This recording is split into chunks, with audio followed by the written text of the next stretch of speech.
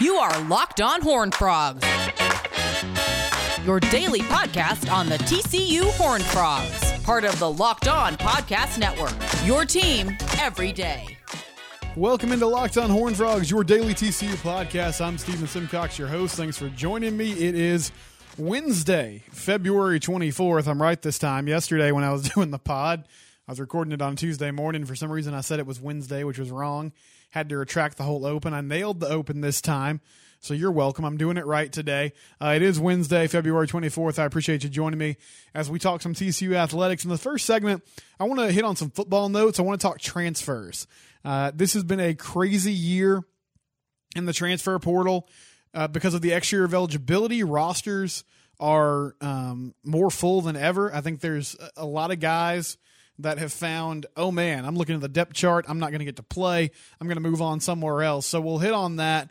We'll also hit on TCU basketball, valiant effort tonight against West Virginia, but they end up falling to the Mountaineers by a final score of 74-66.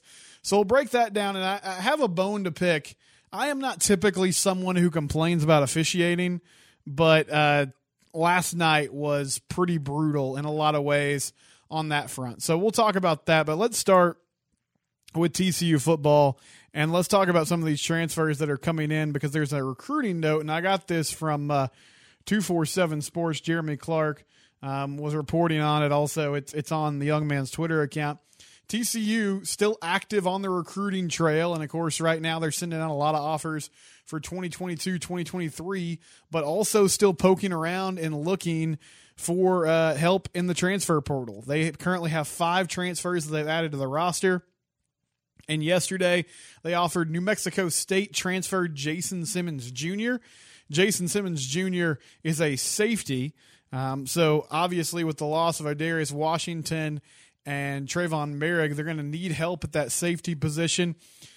He didn't play last year. Well, New Mexico State did not play football in the fall. Excuse me, I'll clarify that. New Mexico State did not play football in the 2020 fall season. They're only playing 2 games in the spring in 2021.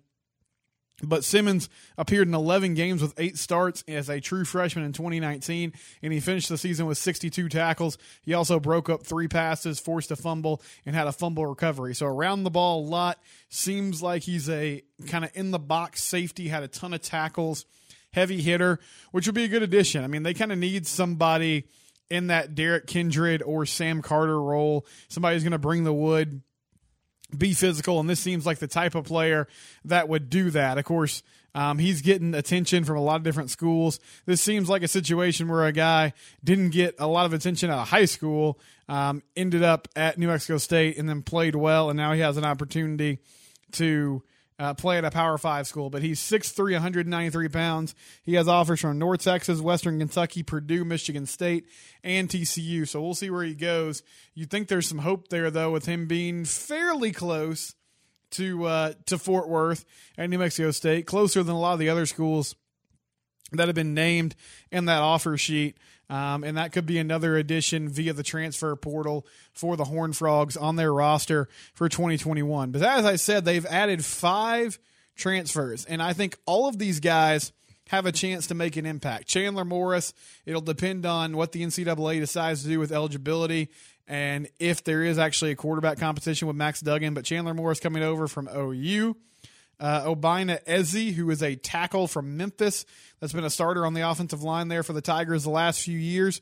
With the departure of TJ Stormont, I think he's going to have a great chance to have a starting job on the O-line. Defensive back TJ Carter, who was also at Memphis. He played corner there at Memphis, but apparently he can play corner or safety, and TCU is going to explore some different ways that they might be able to use him this season. Kenny Turrier from UCF, a defensive end, and Aaron Hackett, who is a tight end from Syracuse. All those guys will be a part of the roster in 2021. And 247 Sports, Chris Hummer, who covers recruiting and just the national landscape for the site, he put together the top 50 transfers from around the nation. And as I said earlier, there were a lot of them. And TCU had 2 guys show up on this list. Obina Eze at 15, and then TJ Carter also showed up at the list at 30. So both guys that transferred in from Memphis and are coming to Fort Worth made this top 50 list. Ezzy on the offensive line, I feel like is going to have the best chance to make an immediate impact because, as I said, that O-line, it was much maligned early in the season, and it seemed like it started to get better as the year went on. And I was really hopeful that TJ Stormont might come back because he seemed to solidify things when he got that starting job late in the year. And I think that combined with the fact that they were just playing lesser competition. I mean, you saw them do well against Baylor and Texas Tech and Kansas. They also held up pretty well against Oklahoma State, which had a good defense this past season. But for the most part, as that schedule got easier, the O-line started to look better, and they were effective in the run game for most of the season. But adding someone like Ezzy, who's just huge, is going to continue to help you solidify that run game. And then, can he help you on the perimeter in the pass game as well by protecting the edge, which is such a huge part of college football. But he'll have a chance to come in and make a huge impact. And then TJ Carter, the reason I'm excited about him is because of what I mentioned earlier, that versatility. His ability to play corner and safety, they're going to have some needs at that safety position.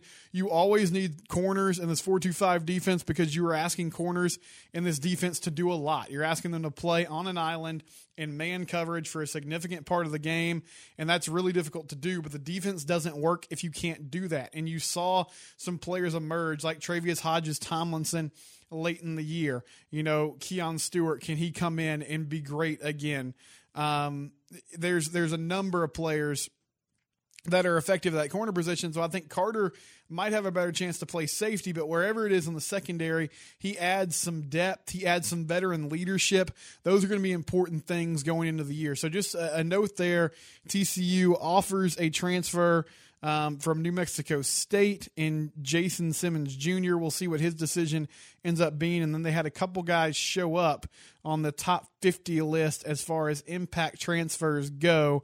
And we'll be curious to see how that shakes out once the season starts. Coming up next, let's talk some TCU basketball on their game against West Virginia on Tuesday night. Before we do that, though, let's talk about Built Bar. Built Bar is the most delicious protein bar on the market.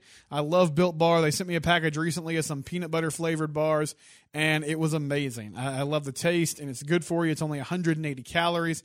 5 grams of sugar, 5 grams of carbs. It's good fuel for your body. It's something you can grab on the go. I've been using it for breakfast because if you're like me, mornings are pretty hectic. I'm trying to get my kids ready for school.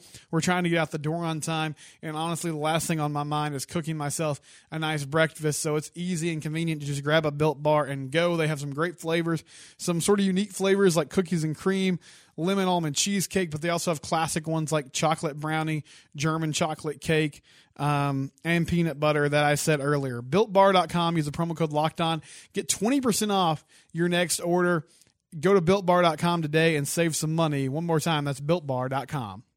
Segment 2 here on Locked On Horned Frogs. Steven Simcox here with you. Appreciate you joining me today. And let's talk some TCU basketball. So the Frogs fall. This is the men we're talking about. They fall to West Virginia 74-66 on Tuesday night. And there are few hard and fast rules I have in the world of sports. I'm not somebody who likes to draw lines in the sand on this stuff because I feel like sports is fun. It's entertaining. It's supposed to be fun. So let's not, take it too seriously.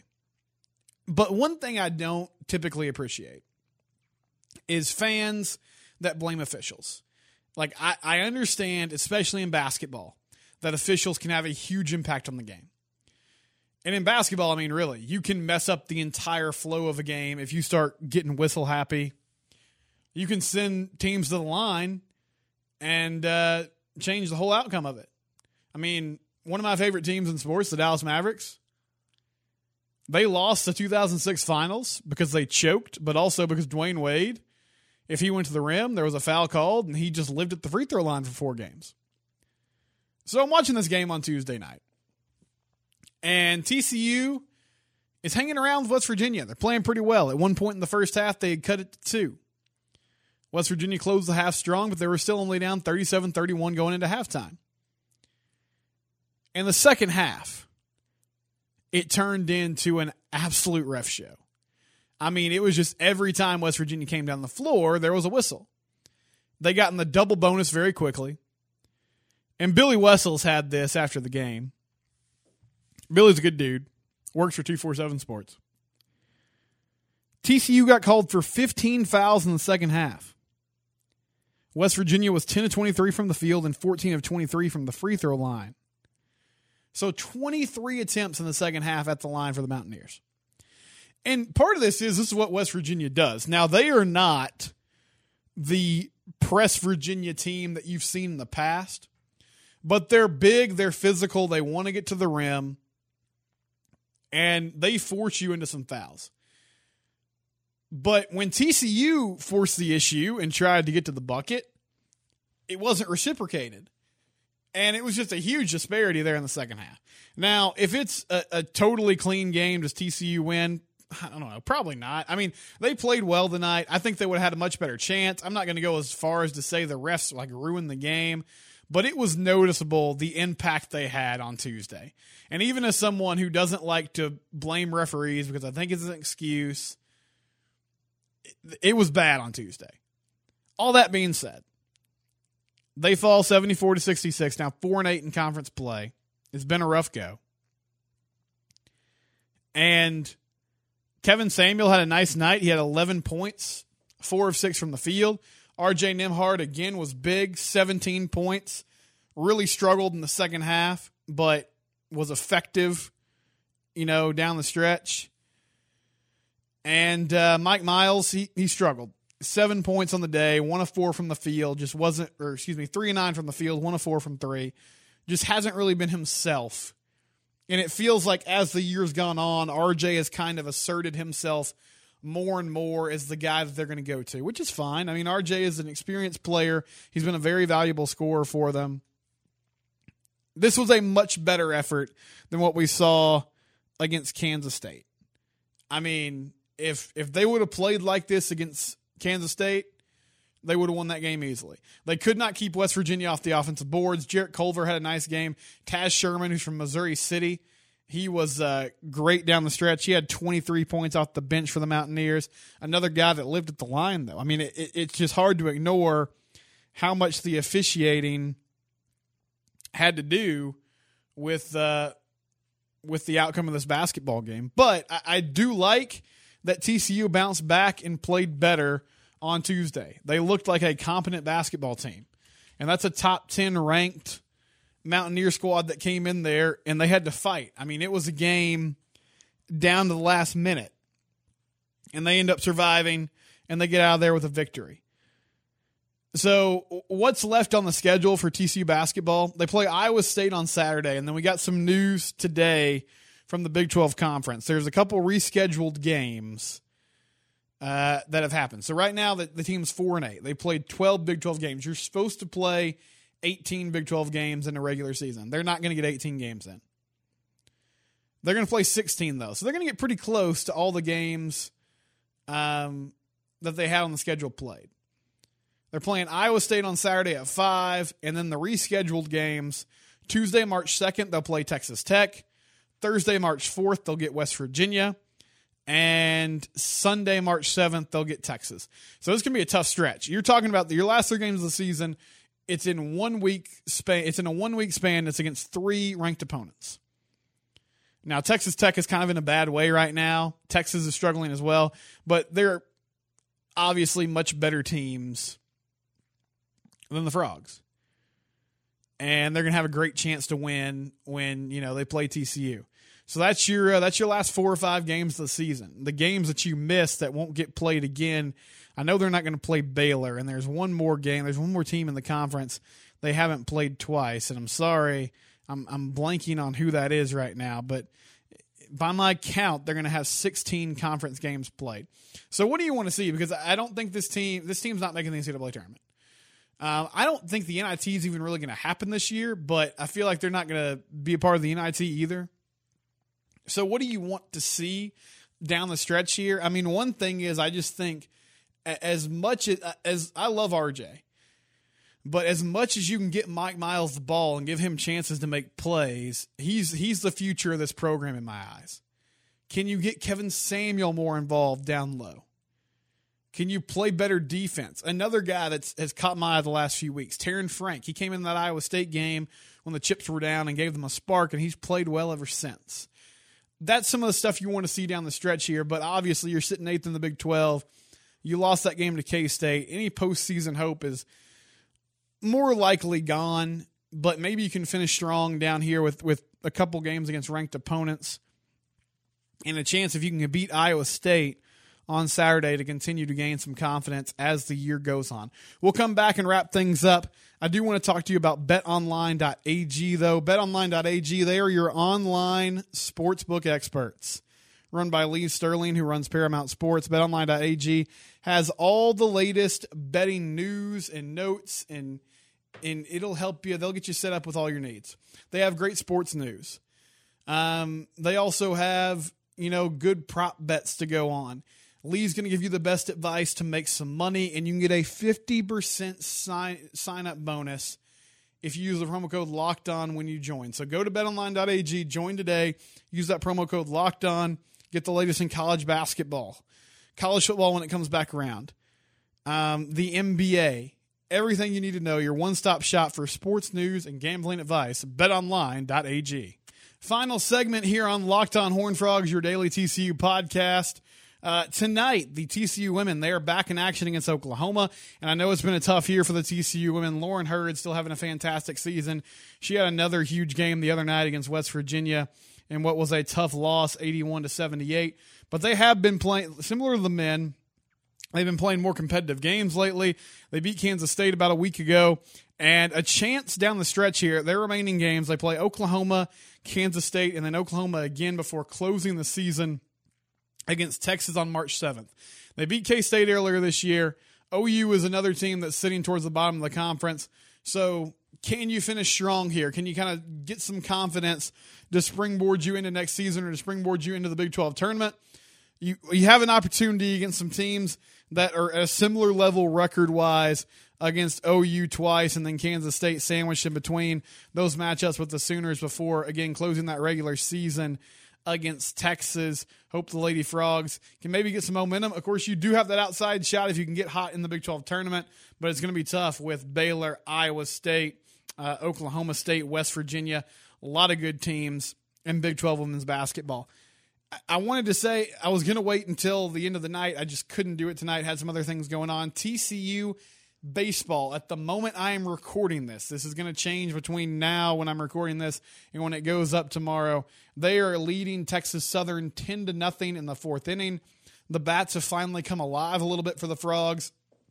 You imagine that was going to happen. They had a really tough weekend swinging the bat against some very good opponents in Ole Miss and Mississippi State and finally Arkansas. But a much better night offensively tonight as they jump out to that 10-0 lead against Texas State. So assuming they hold on, and if they don't, you guys can kill me tomorrow because I obviously jinxed them.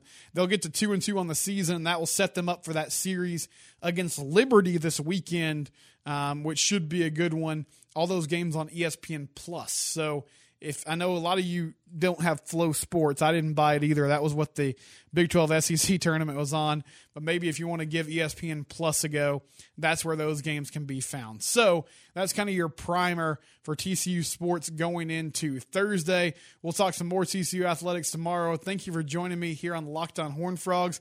Again, Locked On Horned Frogs, your daily TCU podcast, part of the Locked On Sports Podcast Network, your team every day.